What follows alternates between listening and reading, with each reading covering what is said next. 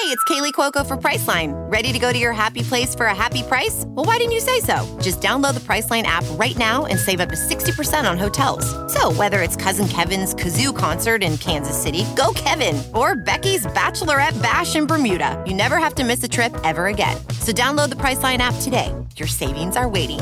Go to your happy place for a happy price. Go to your happy price, Priceline. As a professional welder, Shayna Ford uses Forge FX to practice over and over, which helps her improve her skills. The more muscle memory that you have, the smoother your weld is.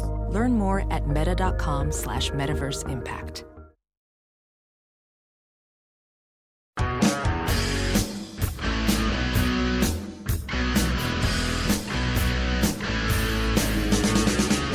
Can't explain how this podcast is making me feel.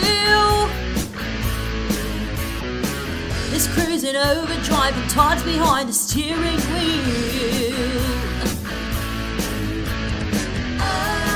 Cause these movies are obscene, but I can't stop me from tuning in. I believe in romance in the pod, with the whole speech Mikey and Todd. There's a chance they can make it now, but only if you subscribe to the show. I believe in romance in the pod. Ooh, ooh. Hey love, and while you're at it, how about writing us a 5-star review? Maybe if you're lucky, Mikey will take one of you to Pound Town, or at least read it on the podcast. Mamma Mia, here we go again. No, Here You Go Again's the sequel. Can't wait. Just open the fucking show up. Thank you for tuning into Romancing the Pod. You had us at hello. I'm Paige Wesley.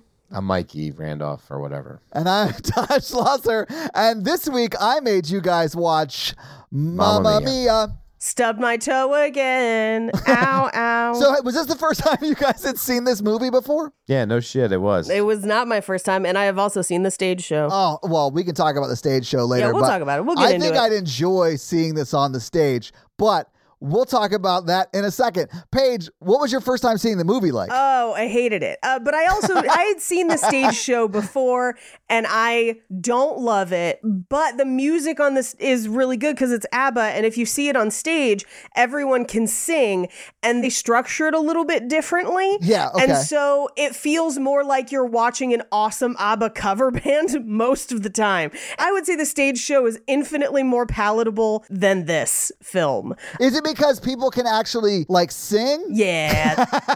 I do feel like that would have made this movie better if they had just, like, picked the people who did it on Broadway to do it for this movie, guys. Stop putting, like, movie stars in Who Broadway can't sing. musicals. Yes. Please. Todd, I have a question for you. Yes, absolutely. Let's get this out of the way. Yeah, I broached this to you before we started recording, but I need to know. And you refused to answer it earlier because you wanted to answer it when Mikey was on the podcast. Now, you picked this film as part of your Richard Curtis month. However, Richard Curtis had nothing to do with this film. But rather, he made the sequel, Mamma Mia, Here We Go Again. So my question to you, Todd, is when you were looking for Richard Curtis movies, you saw Mamma Mia, Here We Go Again, and you're like, that's definitely the first Mamma Mia, and then you selected it, not realizing it was a completely different movie, and therefore we have watched this terrible tragedy for no reason. I feel so seen by your question, Paige. Because that is 1,000% what I did. Yes, absolutely. Yep. It's an honest mistake because the sequel made 10 years after this one is called Mamma Mia, Here We Go Again. Or Here We Go Again. Which, you know, is the song. And also the covers look very similar. They do. So I am not surprised that occurred. I got Richard Curtis fished, and I don't mind saying it. There you go.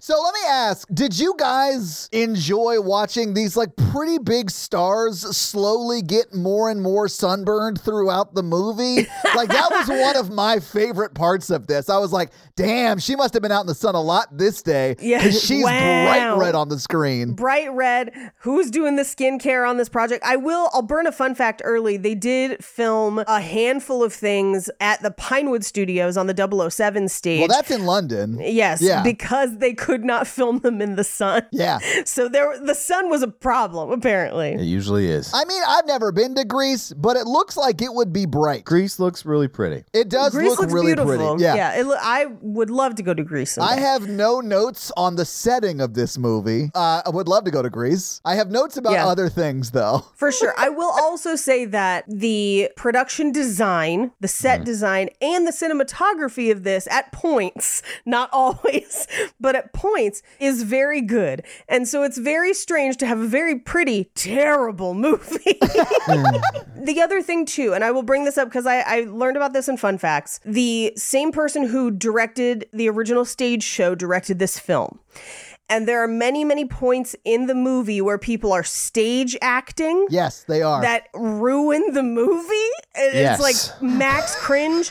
And once I realized that it was the same director for both, I was like, that is why this is occurring. Because if you're on the stage, you have to project everything, even like your facial expressions, to the back of the room. And it's the hand motions. Yeah, everything has to be bigger than you do it in front of a lens because that's a much more intimate medium, right? Yeah. But yeah, I mean, most of the ensemble, the people who don't have like a narrative to their story, right? They're just there to sing and the Greek chorus. Yeah, like the townsfolk. I mean, like truly, like yes. they are supposed to be like a Greek chorus. Yes, they actually are Greek and they are a chorus. And so they absolutely, are a chorus. Yeah, but like they are overacting it. Way overdoing it. It's amazing. Yeah, it's wild. And here's what I'll say, because like we saw it when it had a Vegas residency. Hell yeah. Which, by the way, that's the place to see Mamma Mia. Is when they're like, let's add more sequence. Only in Vegas, baby. My beef with the stage show, which, by the way, I found out in Fun Facts is based on an Italian film, is that the entire thing would be solved with a paternity test. And it's taking place in a place and time where paternity tests definitely exist. They address that in this movie. Yeah, they want to be a third of her father because... That's not addressing it. I agree with you. Okay, they address it, though, because he says, we could find out for sure. Yes, and then they just don't. But I'm fine to be a third of your father. So they do address it. That's not addressing it. That's a cop-out for somebody who wrote it and then didn't think about it. I mean, I did sort of love that because they acknowledged that they could do it. Right. But fuck you, we're all gonna pay a third of this person's child support. But I mean, she is an adult, I guess, so you wouldn't have to worry about that. But yeah, I thought it was hilarious. That's always been my frustration, is that like, I think the more interesting parts of the story and the play by extension are the relationship between a mother and daughter, and a mother who went off and saw the world and now has a daughter and wants the same for her. That's very interesting. Long lost love and rekindling that. That's interesting. The part that doesn't fucking work is that fucking paternity test part. And I'm like, you want me to believe, even in 2008, in Maury Povich's America, that we did not find out the answer? Fuck you.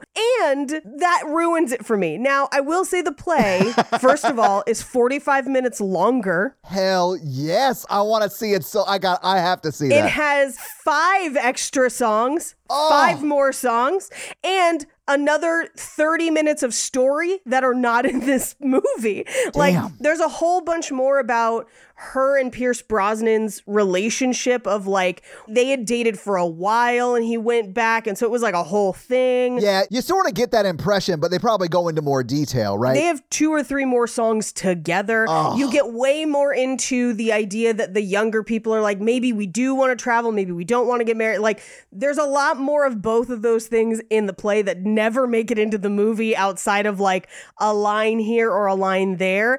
And you get multiple in the play performances from Donna and the Dynamos. Like, that's like the feature of the play, is that essentially multiple times throughout the play, you have a full ABBA cover band fucking rocking it because it's on stage, so they have to be able to sing and do it live. And they'll do it at like going and coming from intermission. You're like in a concert, basically. That's awesome. So like, even though I don't love the stage show because the story is weird, it's fucking way better on stage than this weird movie. Anyway, Mikey, how'd you like it? I'm just here so I don't get fined.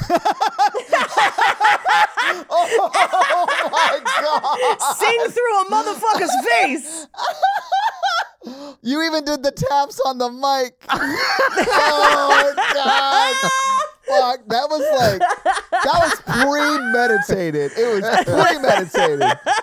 I love it. I've been holding that in the whole time Paige was talking, and I was like, her first impression is going on a lot longer than I was anticipating. Okay. We're going to have fun laughing about this today. Not since the Holocaust have I witnessed an abomination to God Mikey, such as this. No, Oh my you cannot God. compare Mamma Mia to the Holocaust, and I feel like I shouldn't have to tell you why. A lot of blonde people. And one of the members of ABBA is a member of the Lebensborn, so like you got that going for you too. So you didn't care for it, is what you're saying, Mikey. This is my least favorite movie I've ever done for either of the podcasts. Wow. I'm honored. Thank you. That is amazing. The visceral hate, I don't want it to interfere with the show. And so it's a struggle. We're all going to hate it, dude. There's so many things that I hate about it that it's hard to narrow it down, which is like, why does this exist? Yeah. Who would do this to anyone else? Okay, I'll start with the plot. It's stupid and I hate it. And like out of 4 people, a daughter and 3 dudes, somebody's going to really want to know who the actual father is. Of course they would, Mikey. are. If only for medical records. Yes, and also like genetic disorders and like Yes. it's so dumb and like the acting is terrible for people I like. Yeah, there are so many stars in this. And maybe Stellan Skarsgård was not nearly as big as he is now, but like everybody else was like a star. Yeah. And like usually in musicals, there's like parts between the music where like there's plot and talking or whatever. Yeah, I mean, there's not much of the actual talking or plot, there's really. only fucking songs in this film. Which the play has more talking. That would help you a little bit. The only thing I like is that like I sing like Pierce Brosnan and like Did he make you feel seen? yeah, it felt like watching myself do karaoke but in a musical. Honestly, so Mikey, let me just say this. When you're doing karaoke, it's way better than Pierce Brosnan in this movie. Like it at least has like a lot of charm to it. I don't know. He tries. He really brings the charm. He's really trying, and he has so many solos, and I'm like, you guys, You could have hired someone to sing. Hugh Jackman exists. Well, that is true, but they could have also done one like what like old Hollywood did when they would just have and dub someone it. else sing and dub it. Yeah. Like I don't care if it's really Pierce Brosnan. Hire someone who can actually sing. Yeah, and like it's just so bad. it's really bad. It was like torture. And I had to stop and take a break because that's how much I disliked watching it. I started man. watching it after work, watched an hour of it, paused, and then I went and did more work just to get my mind off the film. Amazing. Yeah. And I just don't know, man. It's an atrocity. It's really bad. Mikey, you were absolutely right because it fails on so many counts. So much so that I have actually, before this, been on another podcast to talk about how bad this movie is.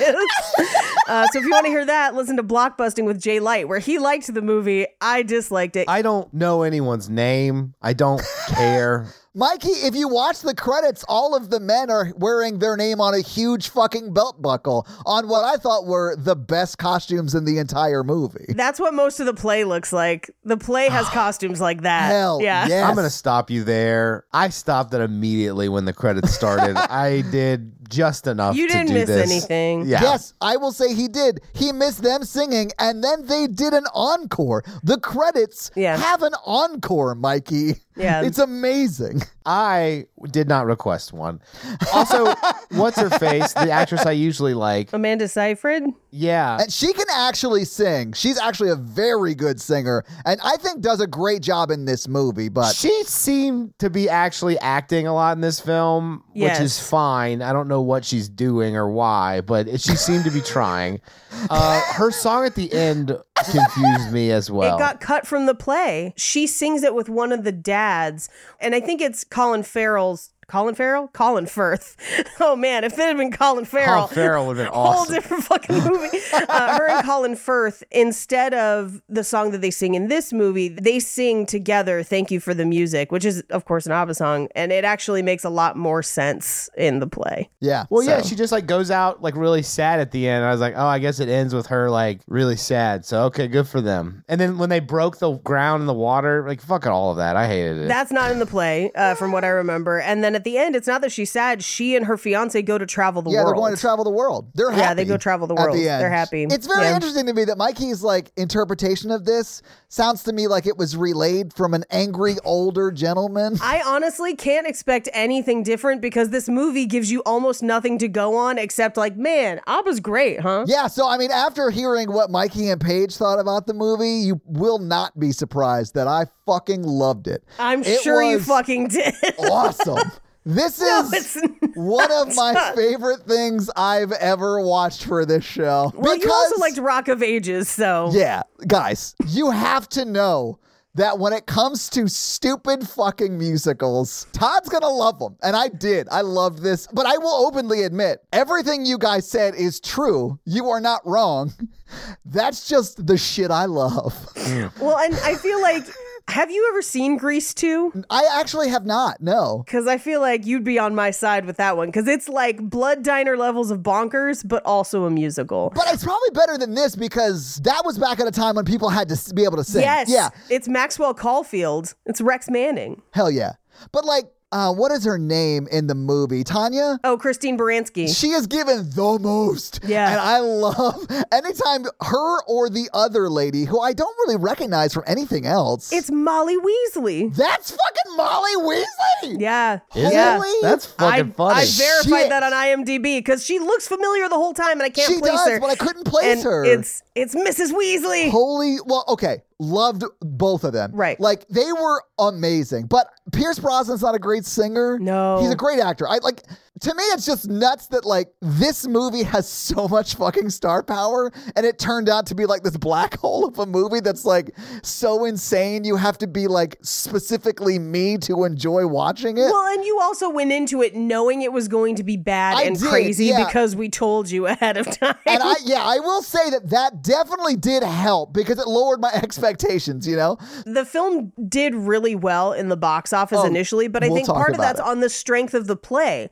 Because the play was a huge success, like a massive success. And people were like, oh my God, there's going to be a movie of it. That's kind of like, I think Wicked's going to do really well, regardless of how good the movie is, because I don't really believe in Ariana Grande that much. I'm definitely going to go see it. I went and saw Dear Evan Hansen. I go and see all of those things, man. Oh, I couldn't. But like, Cynthia Erivo, who's playing Elphaba, is going to be amazing. And Jonathan from Bridgerton, he plays Anthony. Can't remember his last name. Doesn't matter. Anyway, he's playing Fiyero. He's going to be great. So, like, I think we're going to see the same thing. I don't know how good that movie's going to be, but I'm going to see it. I didn't see this in theaters, though. I knew better. Instead, I waited and saw Dominic Cooper in Devil's Double. I wish I had seen this in theaters, man. Like, I saw Rock of Ages in theaters, and it was me and my buddy, and we were the only ones that were left at the end of the show. Like, it was so much fun. But I really did enjoy this movie. But I understand it's not good. I get it. I also thought it was wild that Sophia, which for Mikey, that's the daughter. Donna, Sophie. the mom's daughter. Yeah, Sophie. Yeah. She lies to literally every person in the movie until an hour and 12 minutes into it. I paused it when she finally told the truth. Yeah, I know. Yes. I know. I thought that was so funny. I'm like, she is just like a sociopath that we're supposed to be like, she's great, isn't she? Well, I think what's even crazier than that is she lies to everybody, and then when she finally confesses to her fiance, who at this point, I'm like, how has he not figured it out? He's been in half these scenes. But she finally tells him, and he immediately goes to like, oh, so I wasn't enough family for you? And I'm like, what the fuck? Like, where is this coming from? There are so many red flags in that one scene. I literally wrote in my notes, I was like, man, I guess they're 20, so that makes sense. Like, they don't want to communicate. Like, they're terrible. Yeah. Plus, he's going to go on to invent Captain America. I do think it'll take us about 8 minutes to go through the entire plot, though, because it is just, hey, this lady sent 3 people letters to come to her wedding. They came. We don't find out if any one of them are her dad specifically. End of movie. Yep, yeah. There's a bunch of great music, but that's the plot. Is there? There is. ABBA's great. Yes. Not in this version, though. Like, it's not sung well enough to call it great. So the movie that this was originally based on, Buena Sera, Mrs. Campbell, came out in 1968 when they didn't have DNA tests. So the ending makes a lot more sense when you couldn't find out. Yeah, because you truly can't find out. Yeah. Right. And I think they just were like, whatever.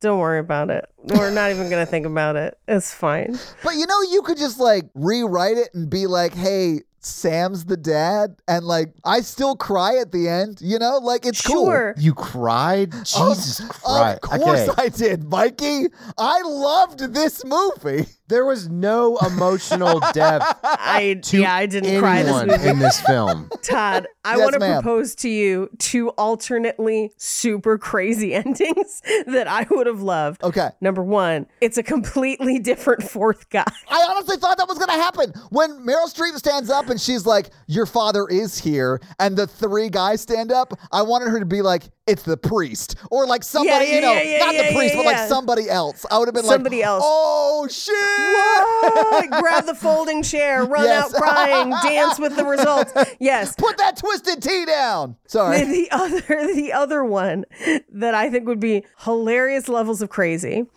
is that she gets like a 23andMe back, and it's like somehow it is all 3 and she's just some sort of science mutant. Hell yes. Paige. It's like the jizz mixed up and this is what we got. Yeah. I just can't believe her mom really hated condoms like that. That sounds like your kind of lady, Mikey. Well, I need to know if I'm the dad. She hates condoms and is definitely keeping that baby. But also, she's bad at calendar because they do the dates in the beginning, and I'm like, I guess in theory it could be any one of the 3 of them, but they're far enough apart. They're like at least a week apart for like each of them. So I'm just like, could it really be? You could probably 3 of them? venture a guess. Yeah. Like, you might be wrong, you might not be. It's very difficult to determine true conception date, but like, I'd say you've got a more likely one than the others, maybe. So, you know what? I think it's our job as podcasters to break down the science of this. So, I do think it would be, and I don't remember who it was, like their name, but the second person that Sophia sings about while Harry. is that Harry while they're going through the diary at the beginning? No, Bill, then Harry. So, Paige, I am not someone who experiences a period. So, correct me if I'm wrong, but like timeline-wise, you are absolutely about to be wrong with what you're about to say. Shit. Okay, well then you explain it. Because I mean, like, listen, I don't know what the fuck I'm talking about. Okay, so here's the thing. This remains a problem in the medical community because a lot of times, even when you go to the doctor to calculate, air quotes, your due date, if you're pregnant, they'll try to determine the most likely time of conception, but they'll just take it from the date of your last period, which may or may not be accurate. Right. So like, I have heard that. Yeah, so that's how they kind of do it. Now, what you were getting at is partially something to think about, right? Because your most fertile times are from the middle of the cycle, right? That's why I thought it was going to be that second guy, right? Because if she had all of them in one cycle, that person would be in that time period, right? Unless she has her period in between any of them. That then changes where it falls. So in my mind, she had to have... Fuck, I don't know the science of this, but she had to have had sex with them, all 3 of them. All in one cycle? All in one cycle. So I can't believe we're talking. I love this. Todd. This is amazing. If in that case, let's say she has her period, then sleeps with Sam, then sleeps with Bill, then sleeps with Harry, right, and then has her period again, yeah, it's probably Bill. That's most likely. That's not a guarantee. Sure. But just time-wise, probably. That was my thinking, yeah. But only if that's the order of events. Period, Sam, Bill, Harry. If it's Sam, period, Bill, Harry, then it could be Harry. Oh, yeah, absolutely. If it's period, 2 weeks, Sam, period, Bill, Harry, then it's Sam. Like, but these are things that if she was tracking her cycle, would potentially know when that cycle landed, and maybe, and it's not 100%. I think we could figure it out if we got our hands on that diary. You know what I'm saying? Like, I feel like that's what I'm saying. Yeah.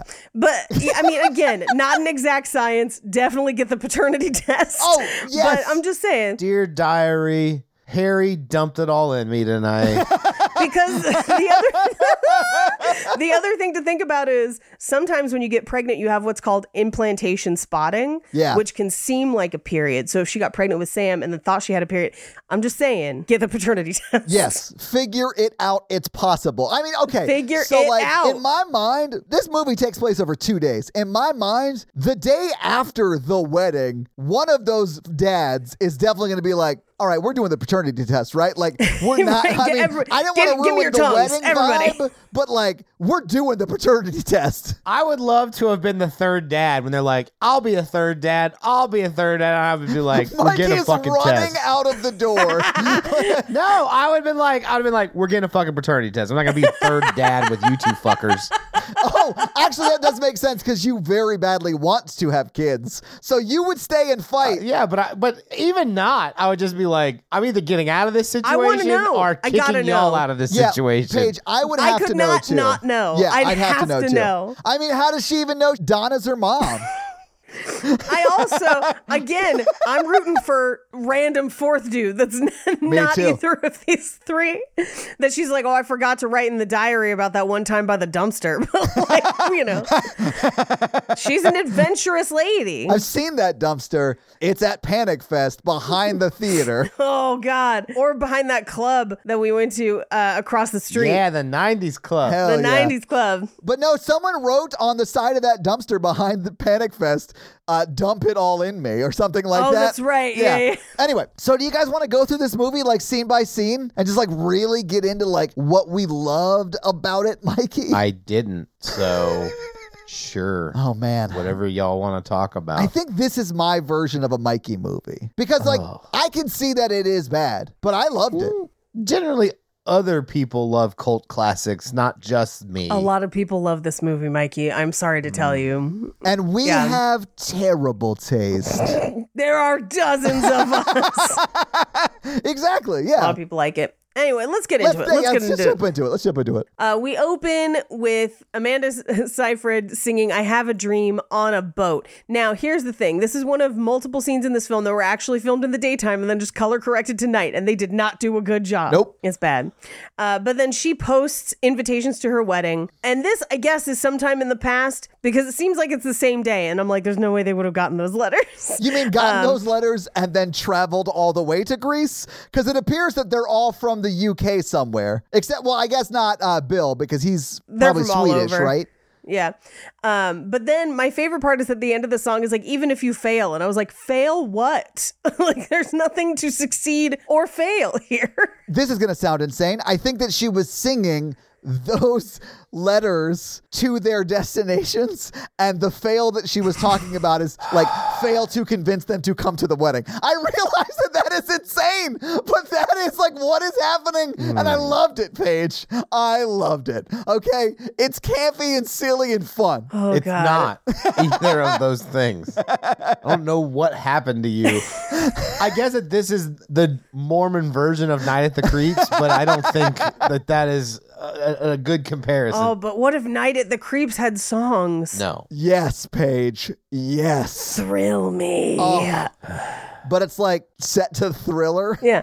'Cause you can thrill me. Oh, anyway, we see that the letters go to Stellar Skateboard, Pierce Brosnan, Colin Firth, and they all immediately are like, I'm going. Like, I'm immediately going there, which is wild because it definitely plays it as if they're like, oh, that might be my kid. I should go. Yes. But then when they get there, it's like, hey, you might be my dad. And they're all like, what? And I'm like, why did you go? Why did you go across the world? I love going to weddings. I mean, I do. But this is expensive. It's an expensive one. Yeah. Yeah. Flying to Greece would be expensive alone. For two of them, it's a one-night stand. There's no reason to go unless you think it's your kid.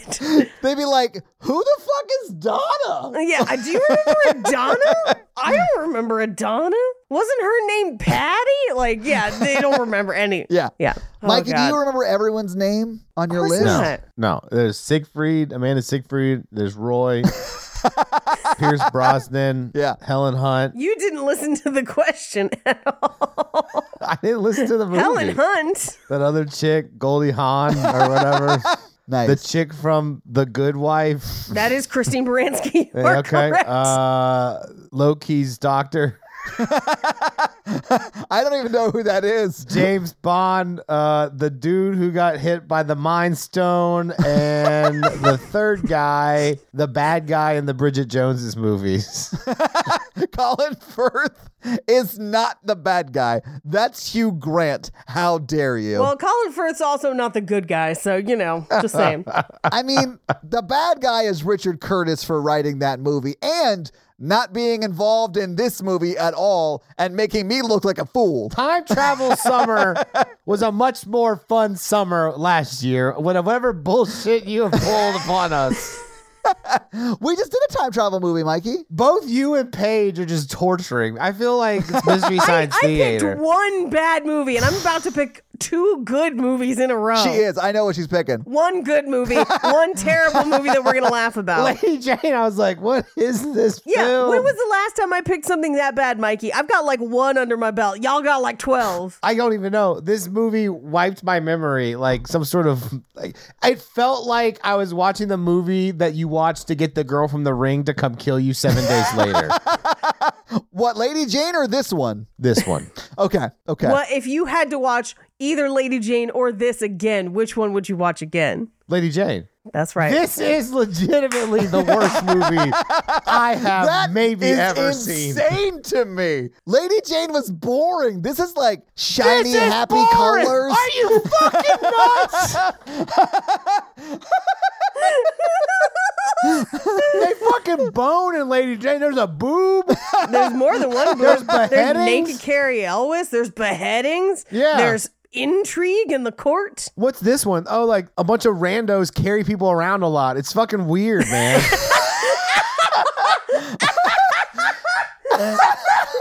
That's the most accurate description of this movie I've ever heard. A bunch of randos carry people around a lot. Oh, God. Let's get to it. Anyway, so Amanda Seyfried runs out to the dock to meet her 2 friends who, for some reason, are a foot taller than her. Both of them. Did you guys notice that? They are way taller than her. Yeah. It was wild. I was like, I didn't know she was friends with Nephilim. Like, what are we doing? And so, well, maybe she's just like short. Maybe she's like 5 foot tall or something. She's a teeny something. I don't know. I honestly have no idea, but I loved their greeting on the dock. It was very sweet, very fun. I liked it. I enjoyed it. I do. This is one of the few songs in the movie that I like the song. I don't like the scenes because they go into Honey Honey because she's reading her mom's diary of all the dudes she gushed that one summer.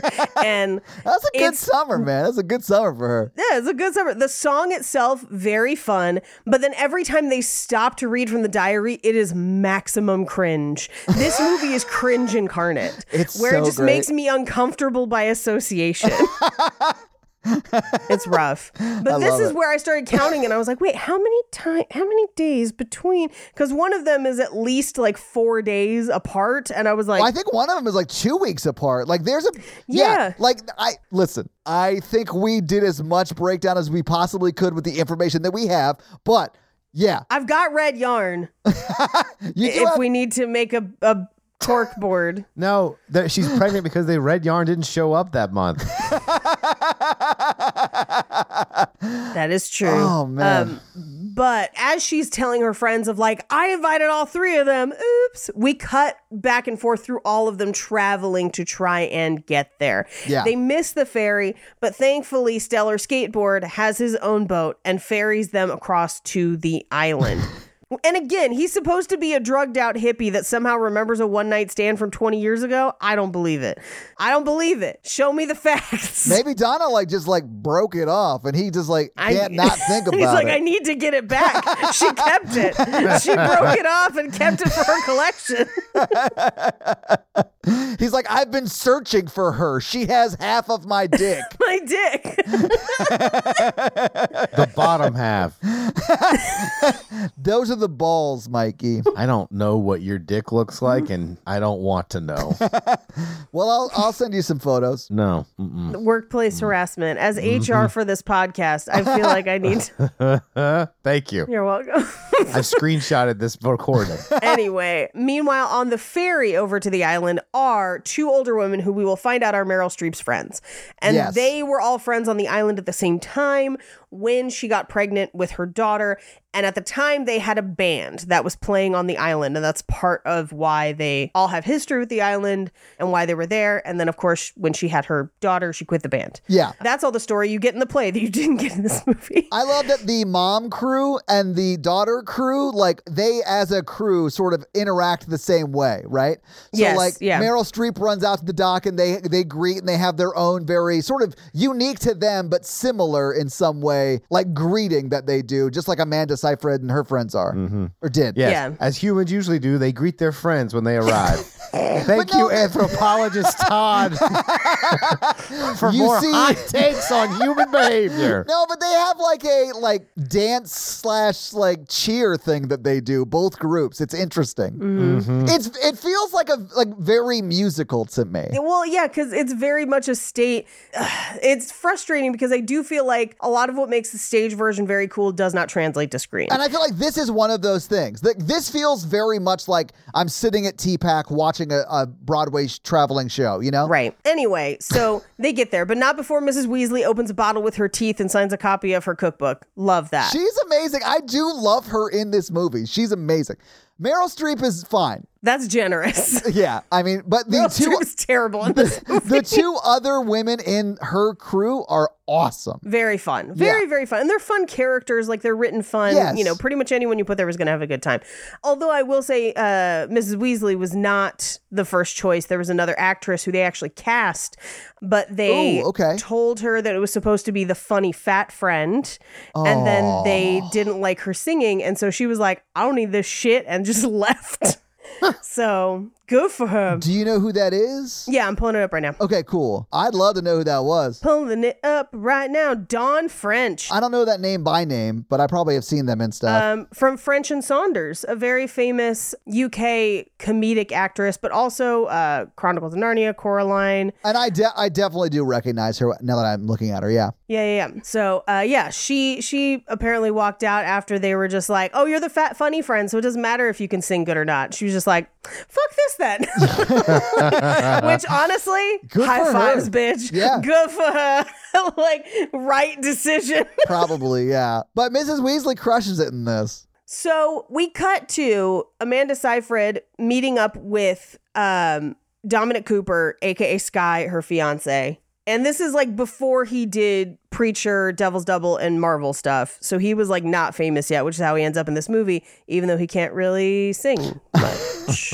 Anyway, they like lay the groundwork for like, hey, he didn't really want a big wedding. He's doing it for her. Yeah. Anyway, she comes back to the villa with her friends and they're like, did you tell everyone that you invited your dad? She's like, I haven't told anyone. I'm lying to everyone. And they're just like, oh, all right. Oh, okay. That's fine. They do seem like immediately on board with just lying to everyone for the next hour and 12 minutes. Yeah. But then also the men, the dads arrive and she doesn't meet them at the dock. She finds them by happenstance. Yes. Which I'm like, bitch, what was your plan? Like, this is not a big island. And she does Like- say that they did RSVP. Like, she knows they're Yes. coming. Like, you should have gone down there to, like, run interference. Like, she's really risking her mother finding out. Yes, exactly. Now, as that's happening, her mom and her two friends, formerly of Donna and the Dynamos, are all hanging out. And she's kind of giving them the backstory on, like, I bought this hotel and now I am here, but I am poor and whatever. But I'm excited that you're here for my wedding. But everything's like falling apart. It's very clear Yeah. that she needs more like residents to like, not residents, but like tourists to come stay in the resort or whatever. Right. And Sky is going to put her on the web A or website. whatever. Yeah. Which did feel very 2008. Like Yeah, saying something like that. And this, when did the musical come out? Like probably 2000? 2001. Okay. It came out right after 9/11. Oh, that checks out. Oh, God. Oh, God. God. I mean, that does make sense, though, because you would say things like, he's going to put me on the web or whatever. On the web. Yeah, it just feels so weird now. Yeah, but this is also where they introduce like, oh, it said that Aphrodite's fountain is here. And I'm like, I don't remember that from the play. Maybe there was a fountain on stage and I just wasn't paying attention. But I think that might just be a thing in the movie. Well, and if they did what they do in the movie on the stage, you'd fucking remember, because like the first three rows would have gotten soaked like a Gallagher show. Yeah, what I kind of remember is that maybe there was a fountain in the courtyard just as like a set piece that people would be in front of and around. Yeah. But yeah.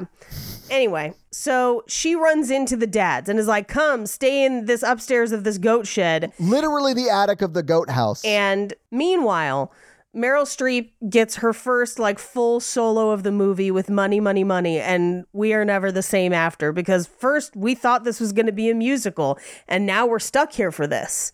So... Loved it. No notes. Meryl, you crushed it. Did not. She did not crush it. Please stop casting her in musicals. Please stop casting everyone except for Amanda Seyfried, who was in this movie, in musicals.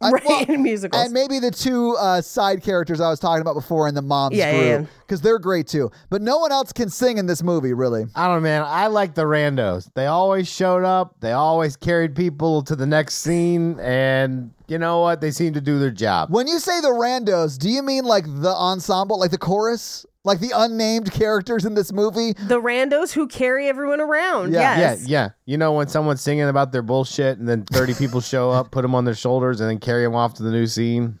That happens like 12 times in this movie. Guys, something happens in this movie that I love on a level I did not know I would love it. And it's ridiculous, but it's when like the 40 dudes are wearing fucking scuba flippers and they're like trying to run down the steps. Wait till we get to that scene, because that's a ways away, because that's also from the stage show. They did it live at the stage show. It's nuts. Which, by the way, is way funnier, because I don't know if you know, very few people dance well in flippers, and it's fun to watch people kind of fail. Yeah, well, I mean, that's all we do in the movie. Like, you can't do that gracefully. Anyway, we can talk about it then. Nope. I'm sorry to bring it up. Yeah. But I loved it. It was hilarious. Yeah. Anyway, so she completes her song, and in the process of kind of running around, talking about the website, talking to her friends, she basically looks up into the barn, into the goat house, because she hears something and sees all of the dudes. She sees them as she knew them, which instead of casting young people, they just put really weird wigs on all of the old people. I sort of loved it because it looks like terrible Photoshop, but like it's clearly them. Like, it's not a photo. No, they just put wigs on people. It's so great. And my favorite dad, who's your favorite dad of the three? That's so hard to answer. Pierce Brosnan. Is it? No, he did 9/11. How dare you? Allegedly, guys. Allegedly. I know. He did 9/11, immediately went on the lam to Greece. Follow the money. That's why he went to this. He was like, I got to find a way to stay in Greece undercover. I know. I'll marry that lady I slept with that one time. Yeah, follow the drachmas. I think Stellar Skateboard, a.k.a. Bill, might be my favorite, because he's always just kind of in the background, just like, what's happening now? And I kind of dig that energy a lot. And I think he either ends up with Mrs. Weasley or is abducted by her at the end of this movie. So I like that for her. Flu powder. Yeah. I mean, I want all parties to consent. Right. And it seems like maybe he was not. But if he was into that, good for them. But it seems like maybe no. She crawls across a roof for him, Paige. Look, if you haven't crawled across a roof for somebody, have you ever been in love? I agree with that. But who's crawling across a roof for Miss Weasley, Paige? Probably Mr. Weasley. I don't think he has other options. Oh, Mr. Weasley's got other options, man. That guy's a baller. Yeah, a shot caller. Anyway, so this is where she sees them all and she sings Mamma Mia, and it's maximum cringe. It is her best song, I would say, of like execution, but like it's still way overacted and strange, and It very much would fit on stage. It just does not fit in a movie, and it's bizarre. But I do think it is because she was directed, Meryl Streep in this scene, was directed to look like a stage performer would look up close, because that is what the director of this movie would be expecting to see as he's sitting that close to her. It's a she. Oh, is it? Well, whoever. She is sitting that close to her, Meryl Streep. But like, it doesn't play well through the lens because the lens is way closer. Yep. But it's so campy, and I love that shit. So like, this is definitely her best song, and it's like the title song. You have to nail this. But like, I loved it because it's so campy. But there wasn't 1 second I wasn't like, I wish this was Kristen Chenoweth, because she can sing. She would fucking kill it. Or someone who is also from Broadway of that age. Bernadette Peters. Yes. I want it to be Bernadette Peters always. Or Bette Midler. Either one. I'll take either one. Bette Midler. Yeah, absolutely. Either one. Or if you want to go like way older with it, Patti LuPone. I'll take any of them. Literally any of them. They were all probably available. I bet they were. I really wish they would stop doing that thing where they like, we want to make this Broadway thing a movie. Let's not cast any of the people who have been doing it night after night, 7 shows a week or whatever for the past 5 years. I think they did that with Dear Evan Hansen. They didn't. Well, that was a weird one because it had been way too long. Yeah, he originated that role. I know, but not everyone else in that was the people from Broadway. It was just that guy. Probably because he was the youngest. He looked like worse than 21 Jump Street did going back undercover. I mean, here's what I'll say. This is the one thing that makes me kind of optimistic about Wicked, because Cynthia Erivo is from Broadway and she's fucking amazing. Yes. And so I have really high hopes. I think she'll do great.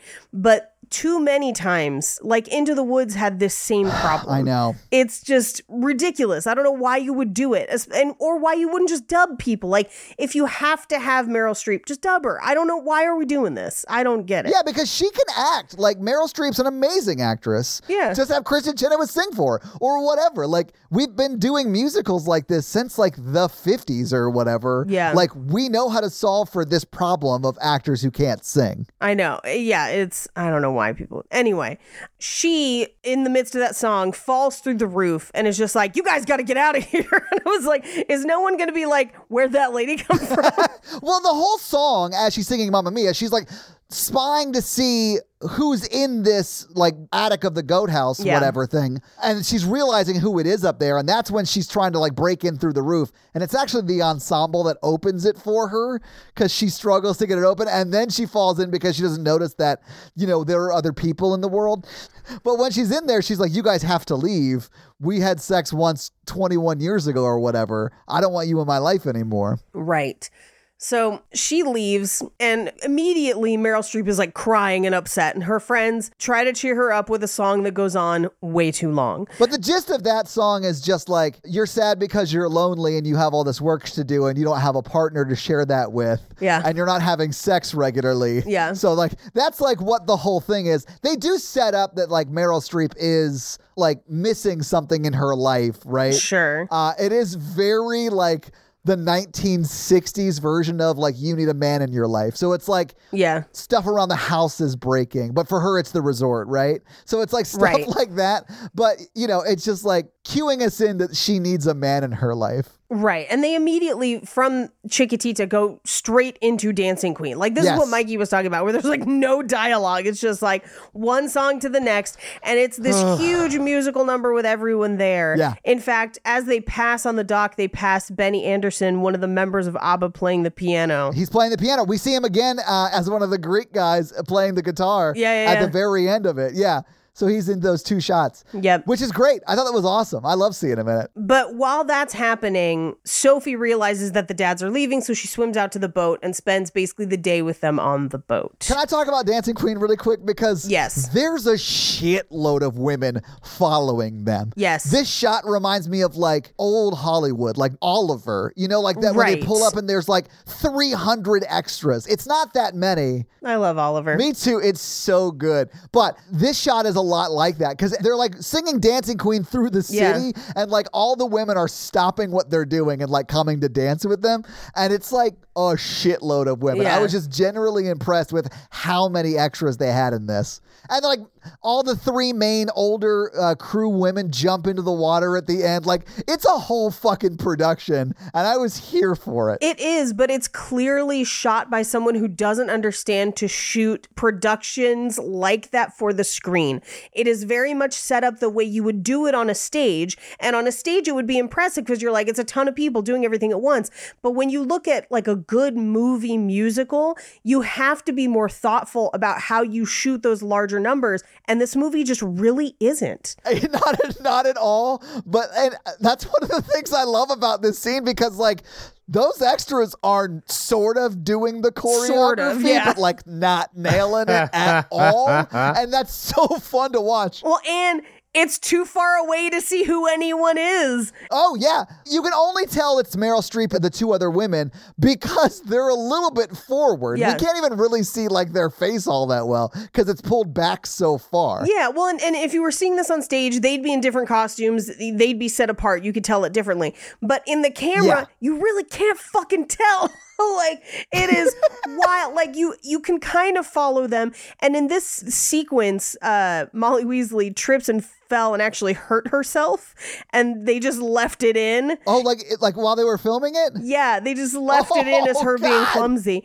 But like the parts winding through the city are slightly better because we kind of keep the main people in focus. But once they get to the dock, free for all. And it's just like, it's tough because if you're making a movie musical, you really do have to kind of think about how you're going to visually represent something that on stage would be very different. And I feel like some movies do it really well and some don't. Like I felt like Rocket Man does amazing with that.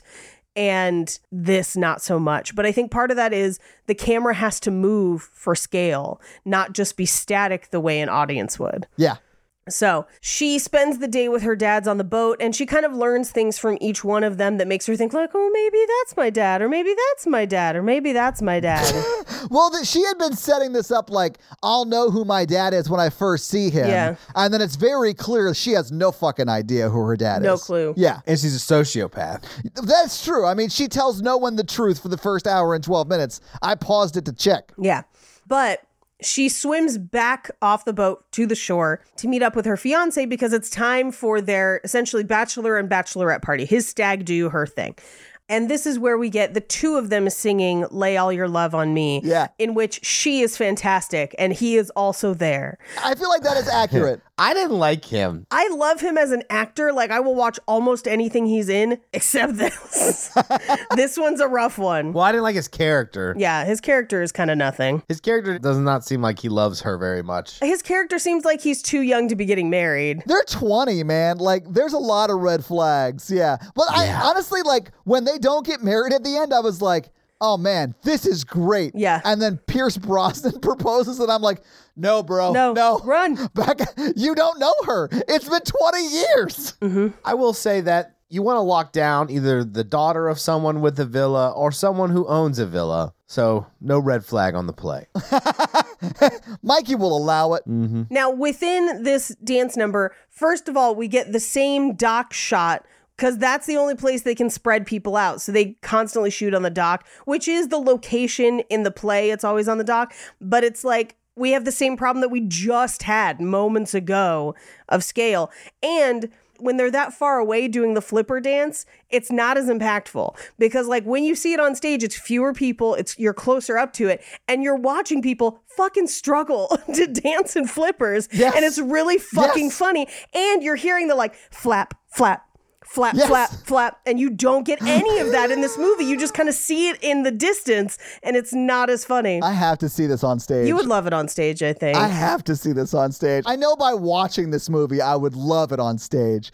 I think the problem with the directing, at least my note I would have given the director, had anyone given a fuck what I thought about in 2008, would be When you're at the theater and seeing it on the stage, your eyes are going to cue in on people doing things. You're not actually like just taking in everything with your eyes all of the time. So you don't need as many wide shots. You need to cut in like someone's eye would and what we need to be focusing on. Yes. And there just wasn't enough of that, especially in like the big musical numbers. I know I just mentioned Rocket Man, but there's a scene where they do this amazing where it literally is the bridge from him as a child to him as like a young adult. Yeah. And he's at a carnival and the camera follows him through the carnival as he kind of dances through with other different groups.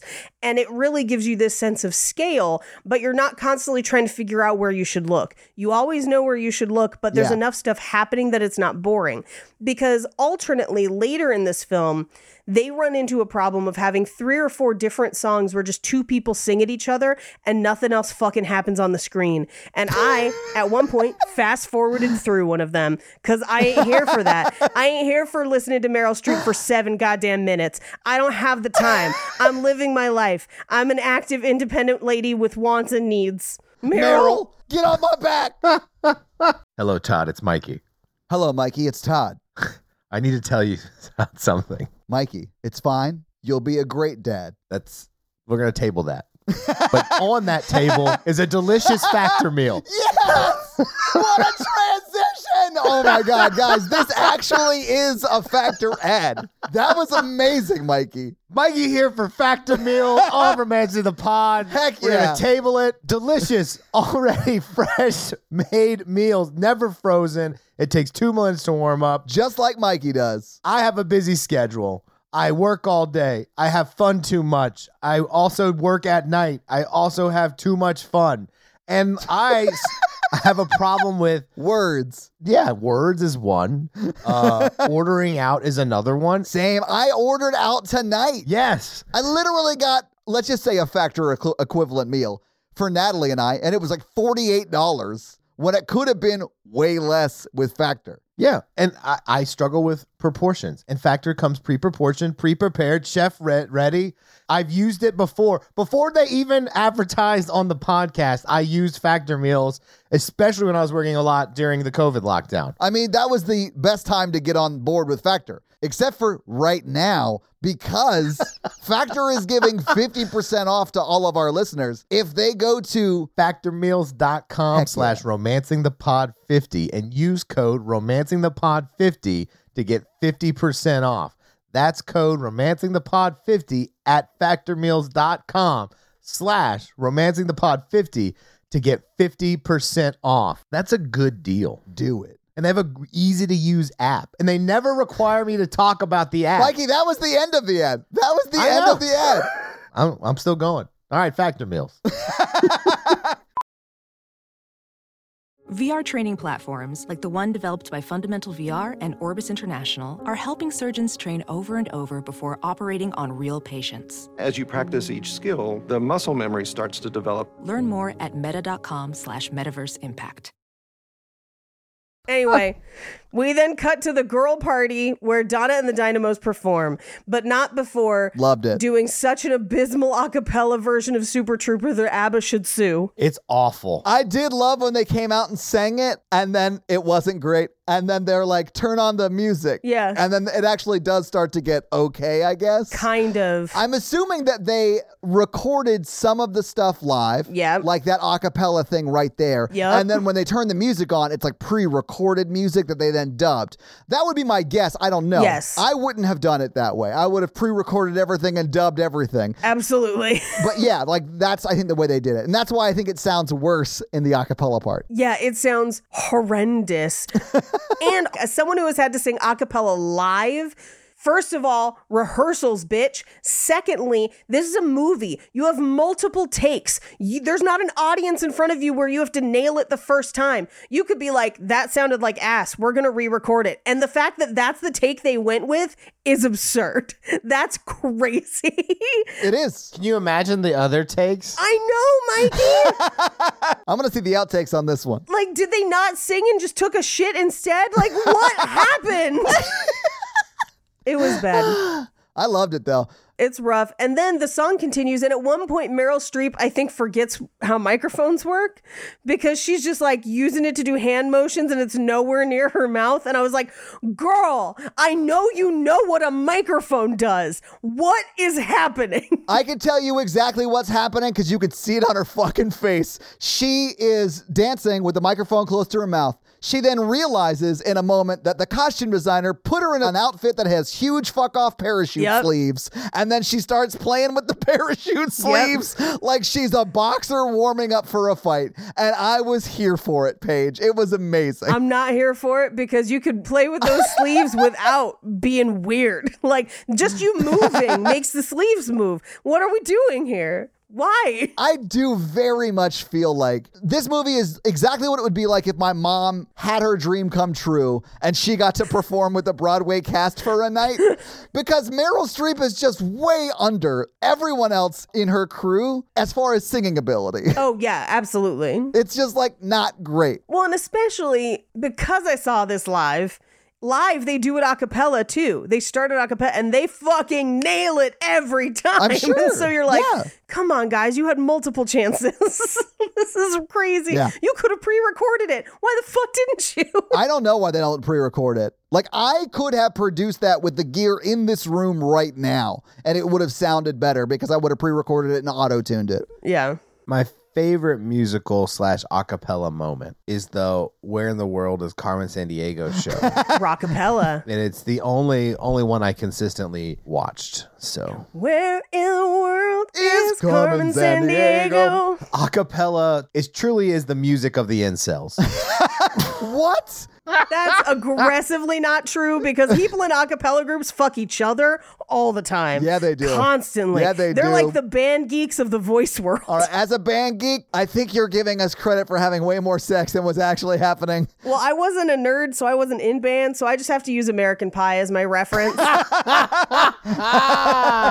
I was in choir, though, and you know what? Those dudes fuck, and they good with their mouths. Monday through Friday at 5. I don't even know what that was, but I enjoyed the cadence of it. That was from Carmen Sandiego. Oh, that's right. Let's just listen to that later. Anywho, the dads hear her singing and come up to the party, and she like gets in her head about it. But then like after she kind of finishes the song, she's like, excuse me, no men at the party. This is just a lady thing. But she and her friends kind of whisked off, and she's like, what are they even doing here? And they're just like, I don't know. We're just here for the booze.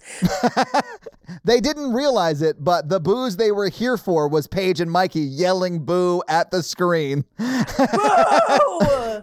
Bow to her, the queen of pew dressings. Boo! It really does feel like my mom is performing on Broadway, and I love that about this movie so much. I would prefer it if my mom was performing in this movie instead of Meryl Streep because I know my mom can sing. Actually, I think my mom might be a little bit better than Meryl Streep, too, which is not saying a lot. My mom's not a great singer. Anyway, thus begins one of the weirdest parts of this movie, which plays out a little differently in the show, but is still weird in the show, too, where all the young ladies that are there for like the bachelorette party get a hold of the dads, and they're all dancing with the dads to the give me a man after midnight. And you're like, wait, what? No, what? Hold up. This is... Oh, no, they're definitely trying to fuck Colin Firth and Skarsgård. I don't know their character Stellar names. Skateboard and Colin Farrell. Yeah, it's Bill and Harry. Because Sam is off about to have a duet with Amanda or Sophia. Right. Who I think... Well, I mean, he's definitely her stepdad at the end of this movie, at least. Sure. But I think he's probably the real dad. Like, they had an actual relationship. They probably had sex multiple times. Yeah. I think there were more opportunities, yes. He had more shots on goal, as it were. This is the one thing I want to talk about. Because what's going on in his life where he's like, yes, I'll stay and live at this villa and help you. And I was like, what happened outside of Greece? I can tell you exactly what happened. He left Donna to go back to get married to the woman he was engaged to. He didn't do that. He was honest with her and said, hey, I fell in love with someone when I was in Greece. I'm going to go be with her. He came back, saw that she went off with somebody else. He then went back to, I'm assuming, Scotland, wherever he's from, because he brought bagpipes or whatever, and convinced the woman that he just broke up with to marry him. Yep. So eventually, over the course of the past 20 years, he got sick of her making him feel bad for being his second choice or whatever. Yep. They got divorced, and now he is doing anything he can to run away from his real life problems. Accurate. It's called a midlife crisis, Mikey. We know someone currently experiencing one. It's me. I bought a Miata. A Miata is like the perfect midlife crisis car because it's like the worst convertible. Oh, I love that. My great uncle absolutely got a Miata for his midlife crisis. Hell yeah. And then he would never let me touch it or drive it. Every day I move closer to being like, I want to find a work from home job and move to the ocean. Or like, I don't know where, but like, I'm definitely going down that like rom-com situation where I need to walk to the ocean. Walk into the ocean for good or just be walkable? I think it just means go to beach. He needs to beach. Oh, okay. I beach. Beach is me. Yeah. Oh. So wouldn't it be great like if you had a job where like all you really had to do was like maybe watch a movie movies or and talk two about and then it? have a Zoom call with your friends 3 hours twice a week. Like If we go to podcasting full time and I can make enough money, I will buy a beach house and do that till I die. Mikey, and beach. let's move to LA. Let's do it, baby. I'm going to get you a 3-picture deal, baby. You get to try it out when you're here. Beach. I want a beach. We have beaches. You could live closer to the beaches. Do you know where a beach is in LA?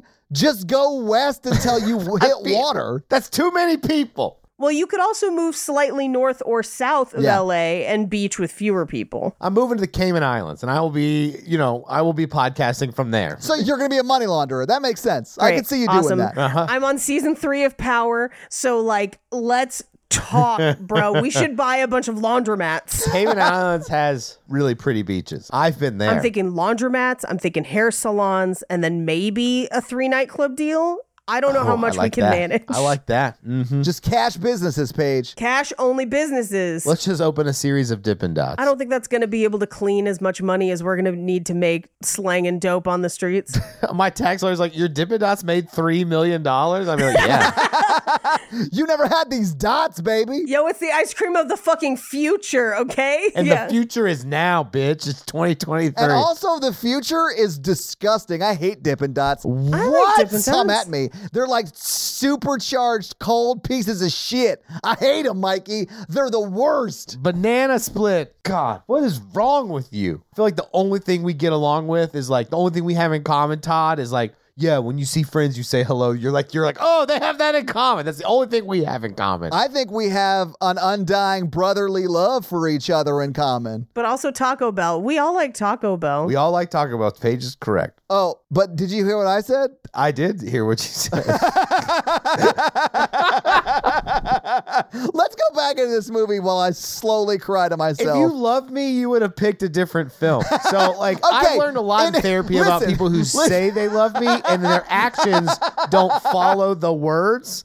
I am hurt by your lack of action and your lies. How dare you Jonah Hill me right now? How dare you? This podcast could be renamed Romancing the Gaslighting or whatever. It would be gaslighting the pod. That's why Todd and I handle the marketing. What are you talking about? My feet pics has gotten us dozens of subscribers. On our only feeds. My fat girl dresses have gotten us thousands, okay?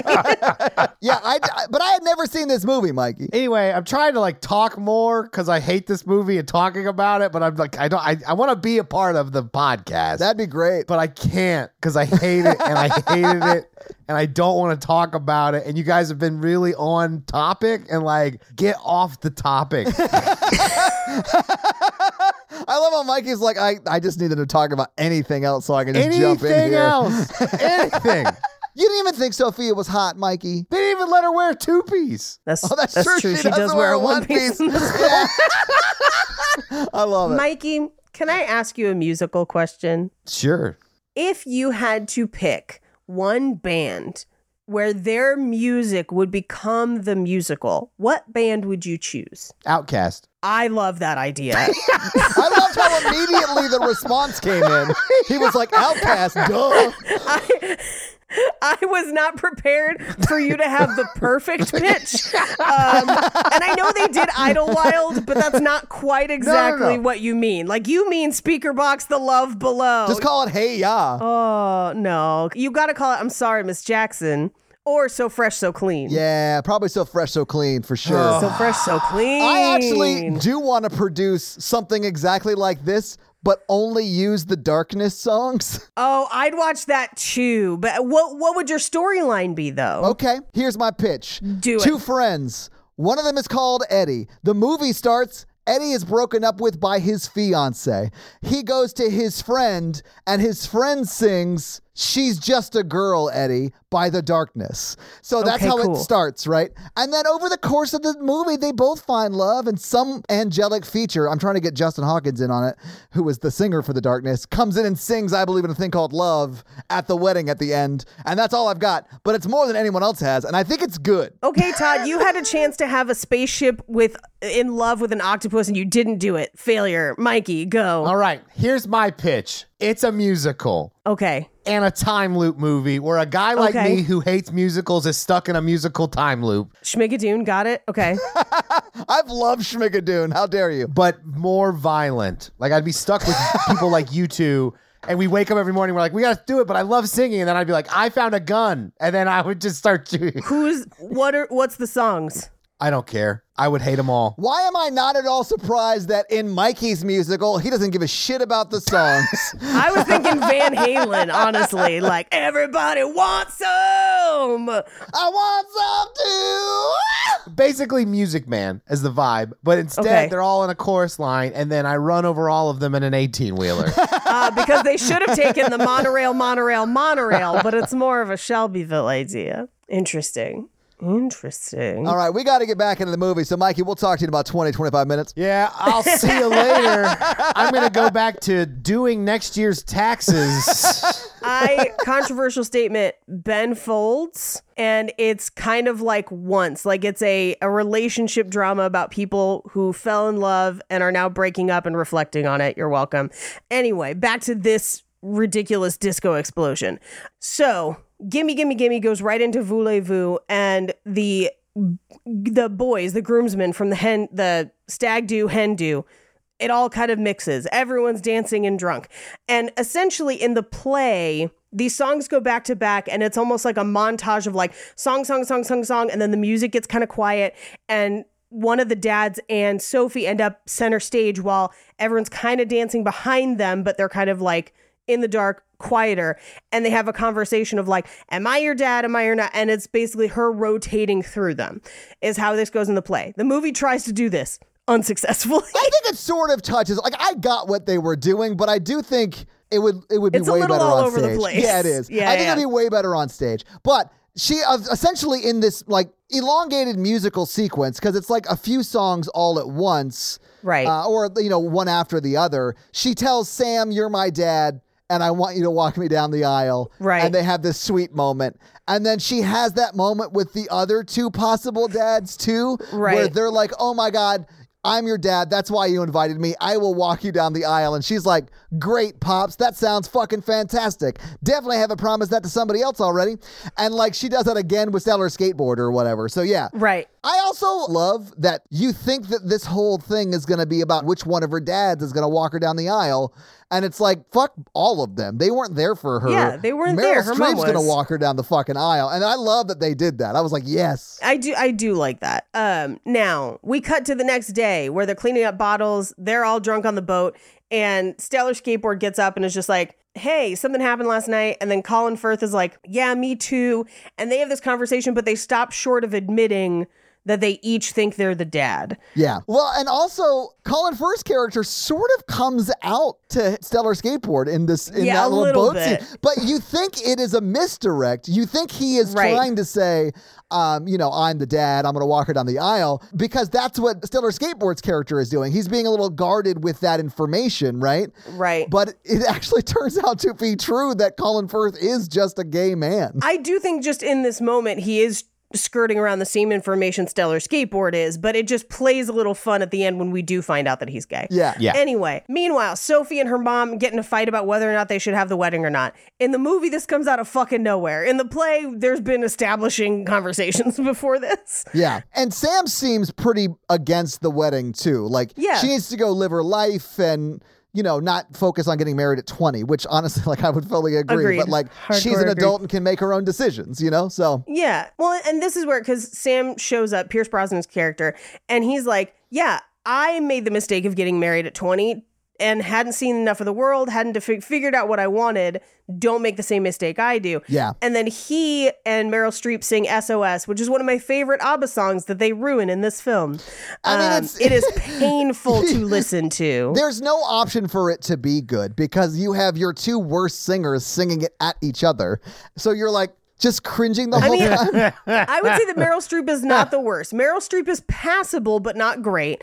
Pierce Brosnan is objectively bad. I think he is the worst singer in this. Yeah, which is unfortunate. Like, I don't understand why you, even as an actor, would you do that? Yeah, why would you do that? But like, why wouldn't you be like, you're going to like auto-tune this, right? Like, you're not going to let me sound like fucking shit, right? I have some fun facts on that. Okay. I really like Pierce Brosnan. So like, I'm in his corner. I like him too. Even though he did 9/11. He did do 9/11. Allegedly. But I like how nice he is to his wife, and like he's a good actor. I do love his relationship with his wife. I do think that's very, very nice. And she's gorgeous. He's like a good dad and stuff. But also like that man can't sing, and I like that. I can't sing. Yeah, well, and that's my thing is like, I don't blame him. I'm blaming the other people that made this movie. And I feel like he has this smirk in the whole film where he knows it's a shitty movie and he can't sing, and he's like, they gave me this fucking part. I hate this shit. Someone dared me, I wouldn't do it, but here I am. Mikey, you are closer than you think. Yes!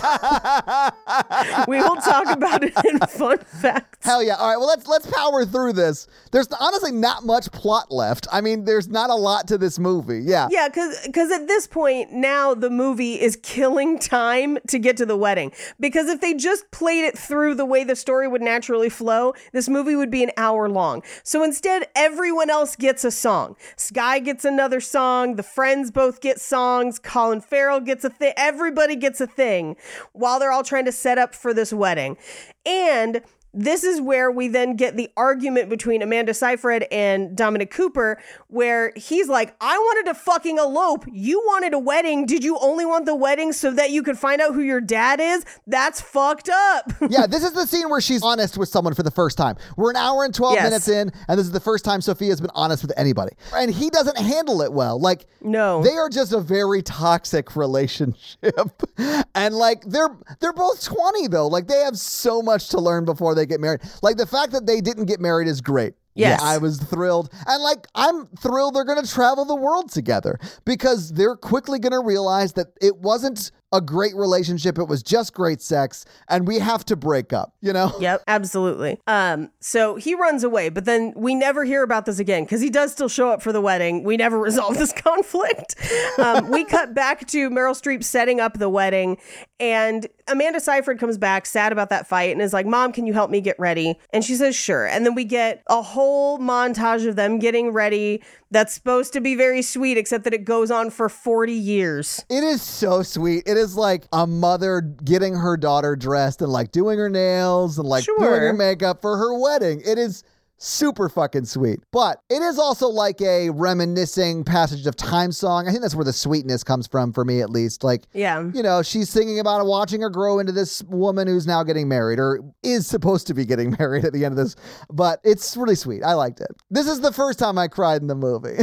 Oh, God. Oh, my thing is watching this scene, I was like, how long did they have? All day? I thought they had like an hour. Oh, that's because literally everyone has gotten their own song. Right. And sort of while they're setting up for the wedding. Like, they're setting up for the wedding, just like movie on screen time, 3 times longer than the actual wedding is. Yes, yes. So like everyone's getting a song, and then she has that bad interaction with Sky, her fiance, and then she runs to get Meryl Streep to like put her makeup on and all that stuff, right? Right. But she gets her ready. She goes to the wedding on a cow, and the wedding is up this like cool hill with lights, like one of the islands of Ghost of Tsushima. It is very Ghost of Tsushima vibes. Yeah. Right? There's like hours and hours of playtime where you're just climbing up to temples like that. Yeah. Anyway. Which is to say, it's beautiful. Like, the setting they picked for this movie is stellar skateboard. It's so good. I was talking about Ghost of Tsushima. It's beautiful.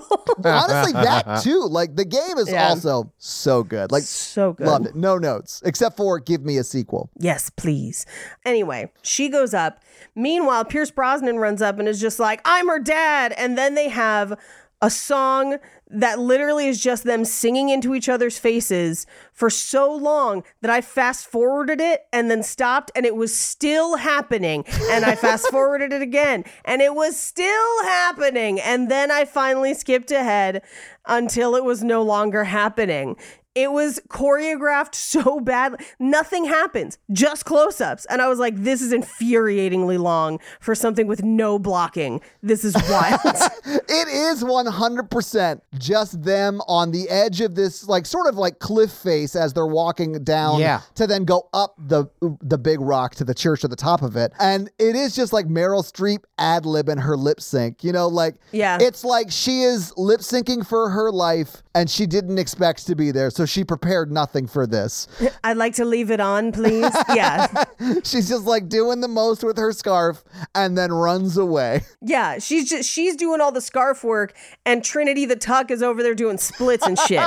Like, it's nonsense. I was like, girl, you better death drop. Oh yeah, she was definitely asked to sashay away. Yeah. Take off a wig or something. Anyway, no reveal, nothing. Mikey has no idea what you and I are talking about. It's all good. She pulled a Valentina. That's what's up. I don't know what that is either. We know, Mikey. Anyway, so we get to the wedding and she walks in with her mom. And again, this wedding could have just proceeded it as normal, except that her mom is just like, also her father is here, but I don't know who he is. No one better say any shit about that. Well, like, it's so bizarre. It's really funny because she says her father is here unprovoked. Like, no one asked for her to like, speak in this moment. Well, that's because she's talking about her father. Oh, you mean like as our Lord and Savior in heaven. Who art in the audience. One of you three be thy name. He is all around us. The Holy Trinity. Harry, Dick, and what's his face? As in literally they're sitting in three different parts of the audience. They are all around us. The Trinity of Voldemort, James Bond, and other guy. Voldemort? He thinks Mrs. Weasley is one of the men. That's how we got there. No, nope. Mikey? That's how we got there for sure. Mikey, which one did you think was Voldemort? Not 007, clearly. The one who was in his butts making the breakfast. Stellar Skateboard is who we thought it was. Skellerskin. Who does end up at this movie either in a relationship or being kidnapped by Mrs. Weasley. He's got a Harry Potter vibe to him. So I was 100% right, Paige. You have to acknowledge that I was 1,000% right. No one speaks Mikey like Todd speaks Mikey. Dick. Exactly. You were absolutely right, but my favorite was also that he described being pantsless as in his butts. Oh my God. That did not even register in my brain when he said that. Holy shit. The one that was in his butts making breakfast. What? What did you just say? That's 20 toes level of crazy. I don't think it is, Paige. Your 20 toes thing was fucking 20 insane. toes doesn't exist. That man's butt was out. in his butt. Yeah. He's all saw in it. a butt. That was Mikey thinking in his cups like he's drunk, but he just had his butt out. His butts. Yeah, that's how we got there. In his butts. Surprise nudity will now be known as in his butts. You know, his butt outfit, Paige. Birthday suit. I'm gonna get Stellan in his birthday suit. Oh, a musical with the music of Ludacris. Mikey, I can't believe you didn't say Pitbull. What would the Pitbull musical be? It would be like the version of Bill and Ted going back to the future to save the world. It's like in that future, Pitbull's movie brings world peace. Mikey, you read my brain because I pictured THX 1138 where they're all bald. I was like, yeah, futuristic bald cult set to the music of Pitbull. I love Xana, that. do this bullshit. Let's go. Anyway, she's like, so I boned a bunch of people. I don't know who these people are. And again, no value judgment on boning a bunch of people. It's just not, she didn't need to say this at the wedding and make people feel odd and then have people stand up and make it a group thing. Well, okay, those three dudes individually decided to stand up because they individually had been told by a sociopath named Sophia that they were her father. Like, each of them had it confirmed to them that they were the dad. Yeah. I think that's insane. Like, which I'm like, they didn't give DNA. There's no confirmation. That's on y'all. Have y'all not watched the Steve Wilkos show or Maury Povich? But like, I think that they thought that they were Donna's only partner in that time span. So like, it was definitely their kid, you know, like that sort of a thing. Yeah. They all seem like they knew that Donna was going around town. Yeah. Donna was fun. Anyway, so they all are standing there, and then Pierce Brosnan's like, man, I'm fucking divorced. I hate my life. I'm down to be the third, and I'm not going to ask questions. And then Colin Firth is just like, I'm down to be a third too because I don't have any kids. And also, by the way, everyone, I'm gay. Hello. And then Stellar Skateboard's like, well, if they're doing it. He's just like, fuck it, I guess. I'm in it. Like, I'm going to boat away immediately. And that's polyamory. There you go. It's polyternity because it's like paternity.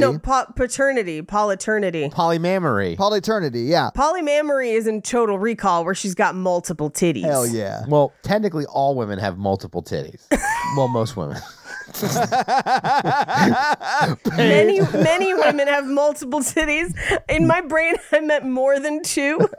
A crowd of titties. No, Paige, they got like 20 titties. I hate them girls I've been dating lately. One titty women. Like in Kung Pao Enter the Fist. Oh, I was talking about just one giant one in the middle. Like a minion head? Yes. So they all decide they're going to be a third, and they're like, so I guess this wedding is canceled. And Pierce Brosnan's like, no, I'm going to marry Meryl Streep, and we're doing all the music for the reception. It's like my nightmare wedding. I'd be like, fuck, let's just go. Well, because Sophia and Sky decide that they're not going to get married, right? Because of course they shouldn't. They're 20 years old and they want to go travel the world together, which honestly sounds fucking awesome. Have you ever been to a wedding where they sing and dance down the aisle and all that stuff? Like the bride and groom come out singing? The wedding party and all that. You've seen this on the TikToks and the internet? So Mikey, no. So I've never been to one in person. Yeah, I've never seen either. people make this mistake many times online. And one of my friends is obsessed with when grooms sing their bride down the aisle. And it's the most awkward thing I've ever seen. And I love it so much. I feel like this movie is like the movie form of that act, if that makes like, if I was in a wedding and people are coming down singing and dancing and they think they're doing really cool, but I'm just like, this is the worst and y'all are terrible. And I hate you.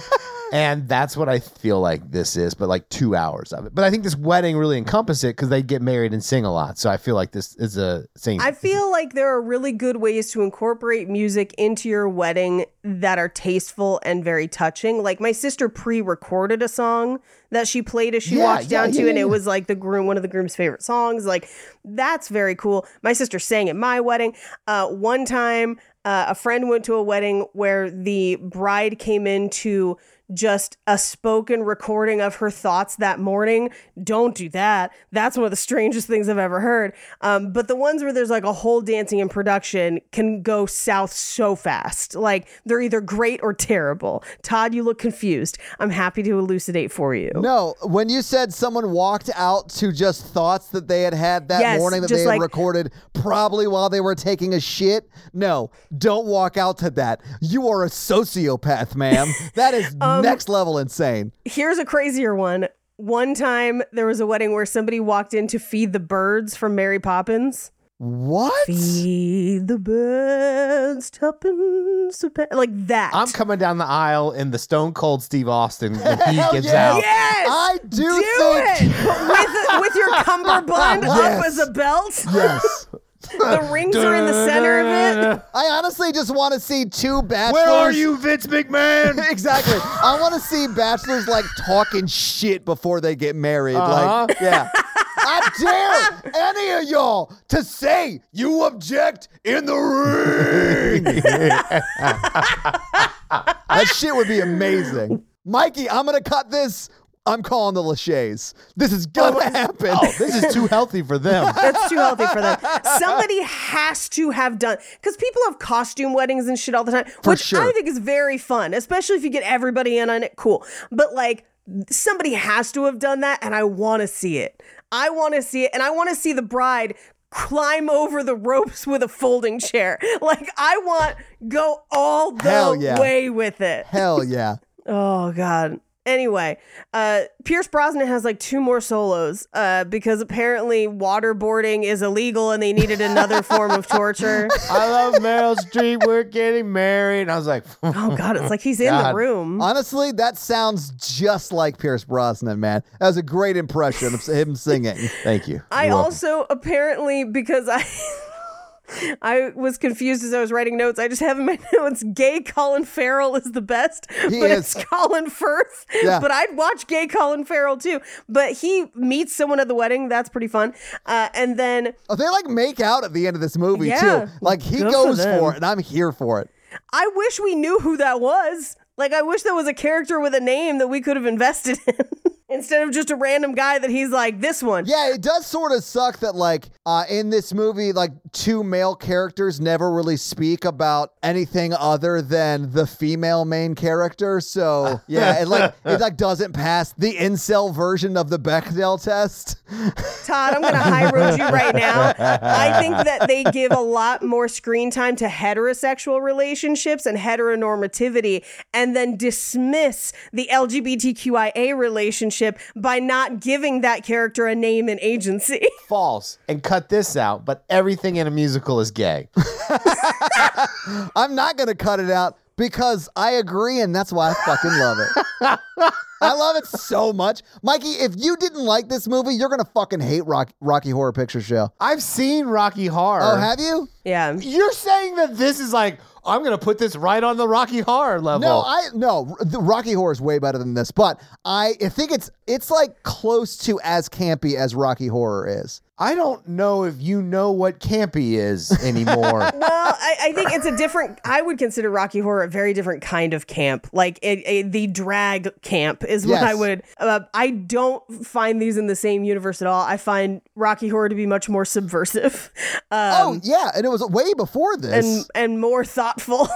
Yes. I don't like musical. I've seen Rocky Horror, I think. Maybe not all the way through, but... Well, don't worry. The second act is a drag. Love all of that movie. First act, phenomenal. Second act, needs some trimming. Music, phenomenal. So good all the way through. Yeah. Tim Curry's amazing. Yeah. Anyway, we should do that at some point on Horror Virgin. Anyway, so everyone is potentially paired up, although Stellar Skateboard maybe not willingly. I think it's implied that it's not willingly, Paige, because she has to like chase him around. I don't like it.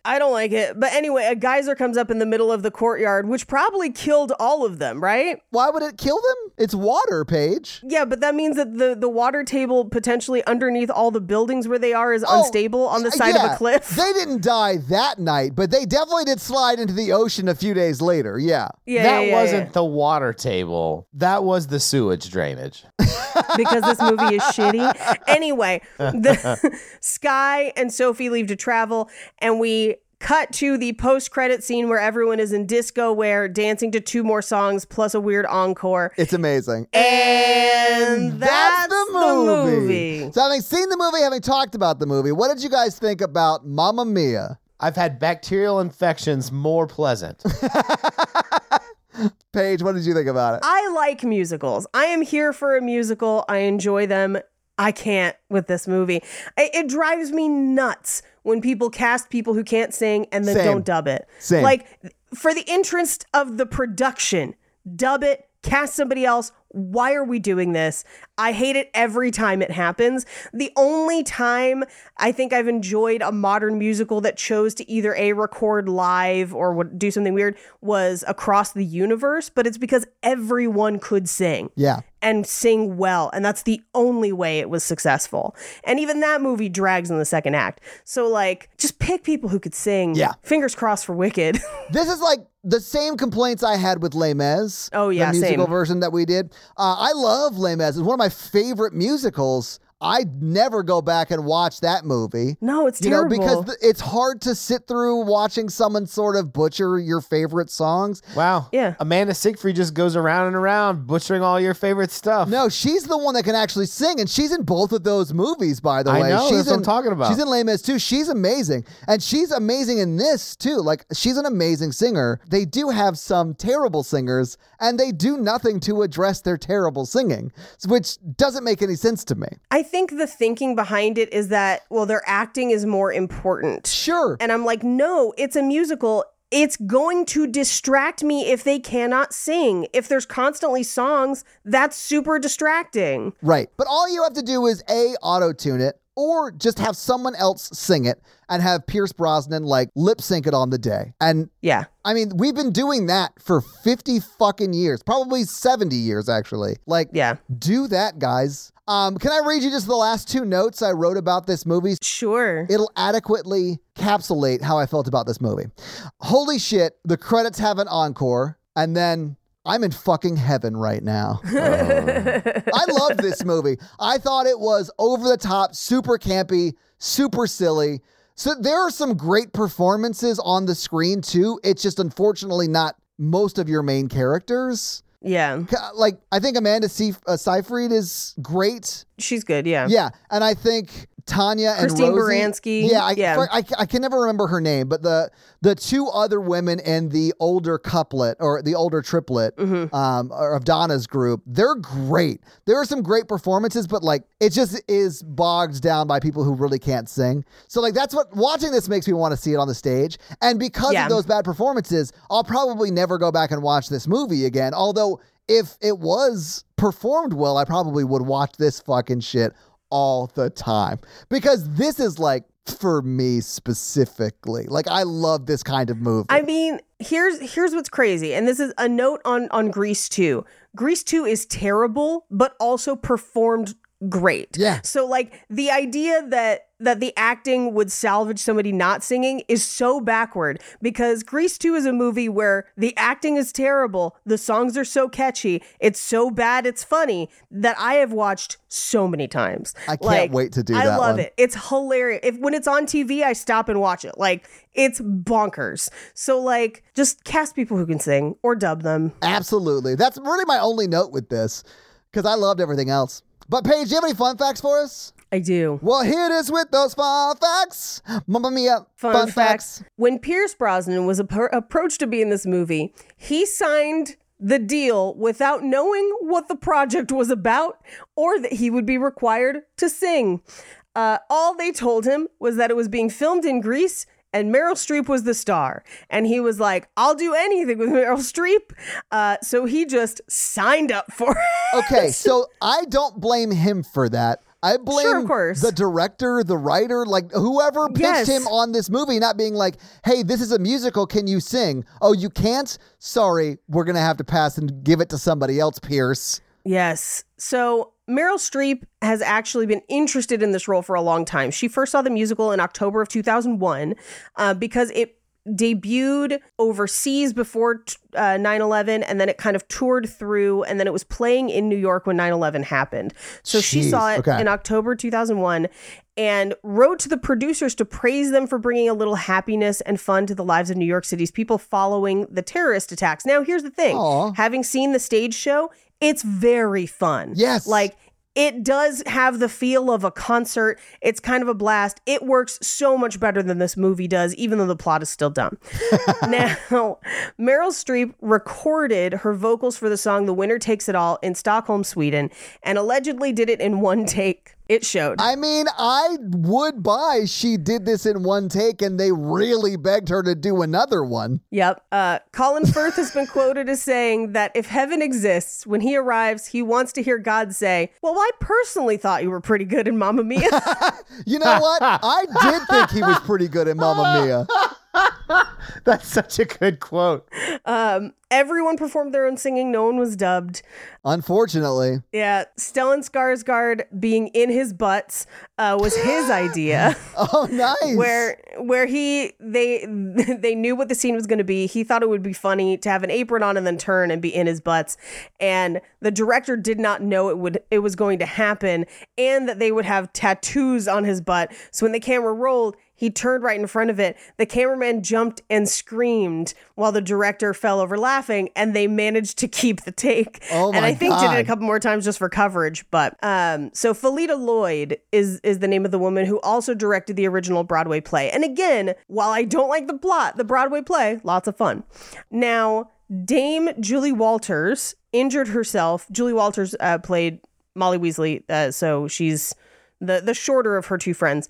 Injured herself while filming the Dancing Queen sequence by tripping over rocks in the cobbled street, but then continued the scene with an injured ankle. It's not quite clear. She's a badass, man. Gotta love Miss Weasley. So Bill Anderson, so Stellar Skateboard's character in the play is originally Australian, but once they cast Stellan Skarsgård, because he is also from Sweden, as are 3 of the members of ABBA, only 3, one is from Norway, they allowed him to be Sweden, and so that's why his boat flies the Swedish flag. Yeah. I'll leave the box office to you, Todd. Oh, thank you. So Cher was originally offered the role of Tanya, Christine Baranski's role, and she turned it down due to concert tour commitments, but then immediately signed on to be in the sequel once she got the chance. So Cher is in the sequel. I loved Christine Baranski, but I would have loved to see Cher in this too. Like, it would have been wild, for sure. I would have loved to see Cher in a blonde wig be the mom character in this movie. I think that is kind of what happens in the next one, where I think she plays Meryl Streep's mom. I haven't seen the sequel. What? Here for it. I haven't seen the sequel, so I don't know for sure. Well, you'll have to wait for my next pick. They should bring Celine Dion into this. Yeah, instead of Amanda Seyfried, it was almost Mandy Moore, Amanda Bynes, Rachel McAdams, Emmy Rossum, all auditioned for it. Now, Mandy Moore can definitely sing. Yeah. Rachel McAdams can sing okay. Amanda Bynes, surprisingly, can sing. Okay. And of course, Emmy Rossum is classically trained. Yes. Yeah. Now, this is going to make you so mad. Olivia Newton-John and Michelle Pfeiffer were both considered instead of Meryl Streep, and either one of them would have nailed this, because I don't know if you know, Michelle Pfeiffer can sing. I know this because she is the lead in Grease 2. She is Stephanie Zanoni, the leader of the Pink Ladies, and she will not be disrespected. Amazing. I love it. Also, Bill Nighy was almost one of the fathers. Oh, I love Bill Nighy. Oh, that would have been good. Yeah. I don't know if he can sing them. I don't think it mattered for this production, but it should have. He can. Christmas. Oh, that's is right. He just sings in that's right. Love Actually. Christmas is all around us. Yeah. Yes. Yeah. It's everywhere you go. So yes, I'll end on this one. As I mentioned, the plot of this movie and the source musical that it's based on is actually previously based on Buonasera, Mrs. Campbell from 1968, originally starring Gina Lollobrigida. And those are your fun facts. Buonasera, Miss Campbell. Ooh, I am your dad. Never meant to make your daughter cry. But I dumped it all into your mom. Yeah. I'm sorry, Miss Campbell. Ooh, I am your dad. But let's do some box office. Let's. So what do you think the production budget was for Mamma Mia? It was a lot, I think. I'm going to say 70. Okay. What do I think the production budget is? How much do you think Satan spent on this? I don't know. You know what? I do think Satan was involved, and that's why it slaps. $30 million. $30 million. Okay, so Paige said 70, you said 30. The actual was right in between that at $52 million. But Paige, if you adjust for inflation, that's $73 million today. Damn straight. This movie came out on July 18th, 2008. It was number 2 in the box office. It was beat by a movie that also released that same week, The Dark Knight. Yeah, that's what I saw that week. Yeah, Mamma Mia was number 2. Number 3 was Hancock. Number 4 was Journey to the Center of the Earth. And number 5 was Hellboy 2, The Golden Army. What do you think Mamma Mia made in its opening weekend? Opening weekend, I think this probably actually made a fair amount of money. I'm going to say 12. Okay. Mikey, what do you think? 17. All right. You're both a little bit under. It was actually $27.7 million in its opening weekend. Now, The Dark Knight came out this weekend, and just because it crushed it, that made $158.4 million. So it was a very distant second. Now, this movie, however, was in theaters for a total of 16 weeks. So it was in theaters for a while. So what do you think it made domestically in the box office? 97. Okay. 104. Mikey, you sound so distraught at the possibility that this broke $100 million. And to me, that's hilarious because it made $144 million. Technically $144.1 million. But let me break your heart even more, Mikey. It went on to make $445.5 million internationally. That's why it got a sequel, which, by the way, there's no sequel to the play, so the sequel is just nonsense. This is not nonsense? Wait. I don't know where they're going to find more ABBA songs for the sequel. I think they just sing the same song. It says, it's Mamma Mia, here we go again, so Mamma Mia's got to be in it. I guess. But if you adjust that $589.7 million this movie made to today's dollars, that would be $837.2 million. So, this movie made a shitload of money. It made $87 million in the UK alone. It made so much money internationally. It's insane. But that's your box office. So, Mikey, do you want to hit us with that romance scale? Yeah, the romance scale is how romantic we found the film today. It's a scale of 1 to 10.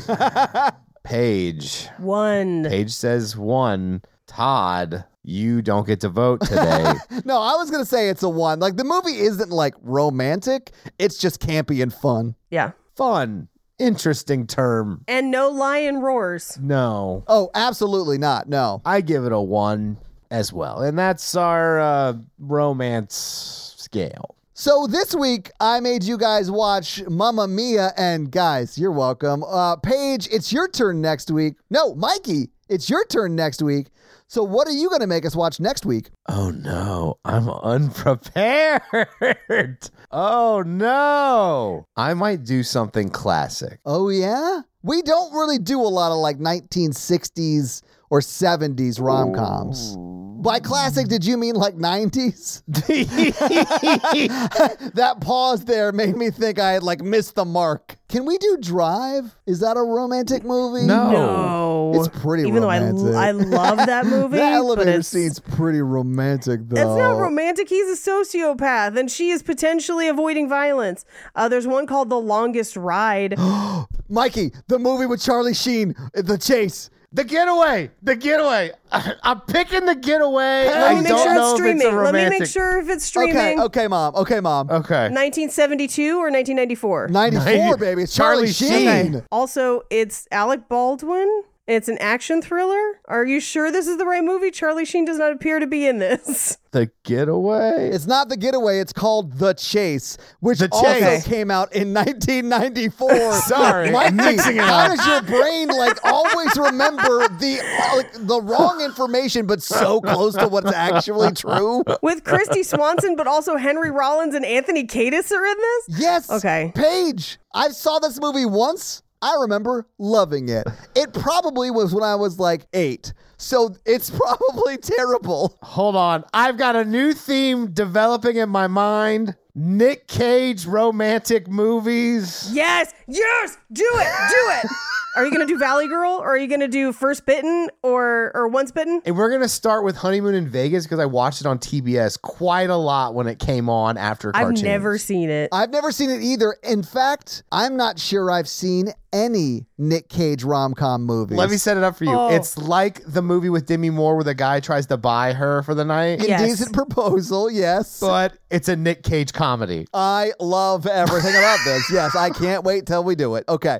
So your homework for next week is to watch Honeymoon in Vegas? Is that what it is, Mikey? Yeah. And then check back for that bonkers episode. So, Mikey, do you have a review for us to read? No. Well, while you're looking one up, let me tell them how they can have their review run on the podcast, and that's to leave us a 5-star text review. Maybe talk about how you love Mamma Mia, because watching low-energy Papa Bond is up your alley. Then I might make Mikey read it for you. So, Mikey, whose review are you going to read this week?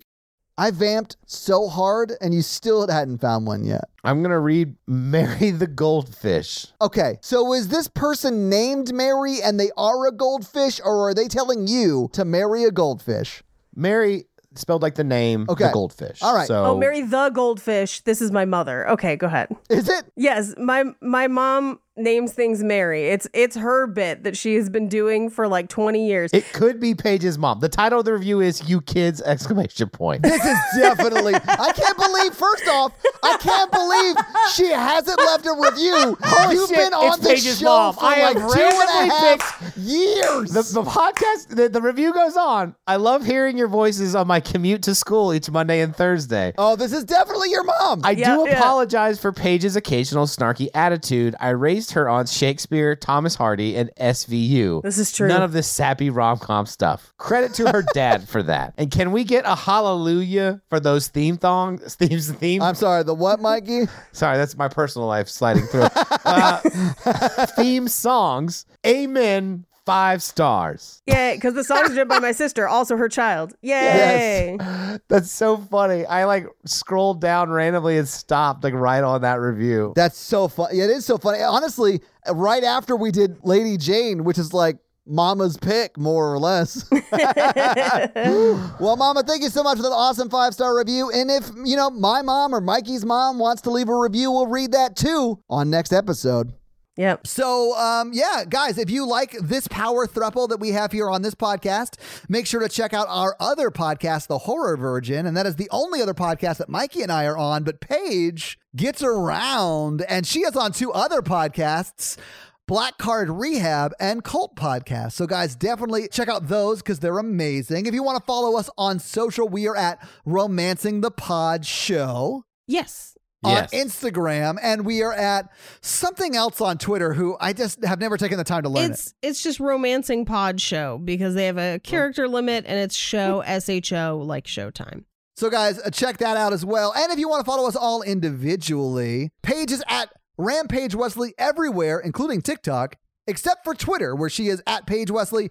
Mikey is at MRandolph24, and I am at Todd J. Awesome everywhere. And guys, we got a P.O. box. So if you want to send us some love letters or whatever you might send to a P.O. box, it's actually not a P.O. box. It's like a regular street address. It's pretty awesome. It's 6688 Nolensville Road, number 108-34, Brentwood, Tennessee, 37027. So send us some stuff. Yeah. That's going to be it for us. You guys, I'm Paige. I'm Mikey. And I'm Todd. And you complete us. To completion. You haven't finished until you unleash your Aphrodite's fountain. You know what I'm saying? Oh, yeah. If you're not making her blow the Aphrodite's fountain, you know what I'm saying? If the wedding isn't rained out, If the wedding isn't rained out? Yeah. What is sex if not a wedding between a man and a woman? What? Let's do another one. Give me another one, Mikey. Give me 2 more. 2 more? Give me 2 more pickup lines. Oh. Just vamp on it. Hit me with them. I'll pick the best one. I'll pick the best of the 2. The only grease I liked in this film was the ones I thought about covering myself with and lighting myself on fire. Great. Love it. It might have been better in a Grease movie, but I love the commitment. I loved it. Yeah. What's your second this movie one? took place in Greece. This is in Greece. You know what? I apologize. Mikey fucking crushed it. Give me your second one. This movie made Amanda Siegfried unsexy, and that's really hard to do. That's not so much a pickup line. I'm going to go with your first one. It's way better. I don't know. Bye. Mamma mia. If I did get an invitation by someone who said I was their dad, and I show up and there's other guys, I'm going to be pissed. Agreed.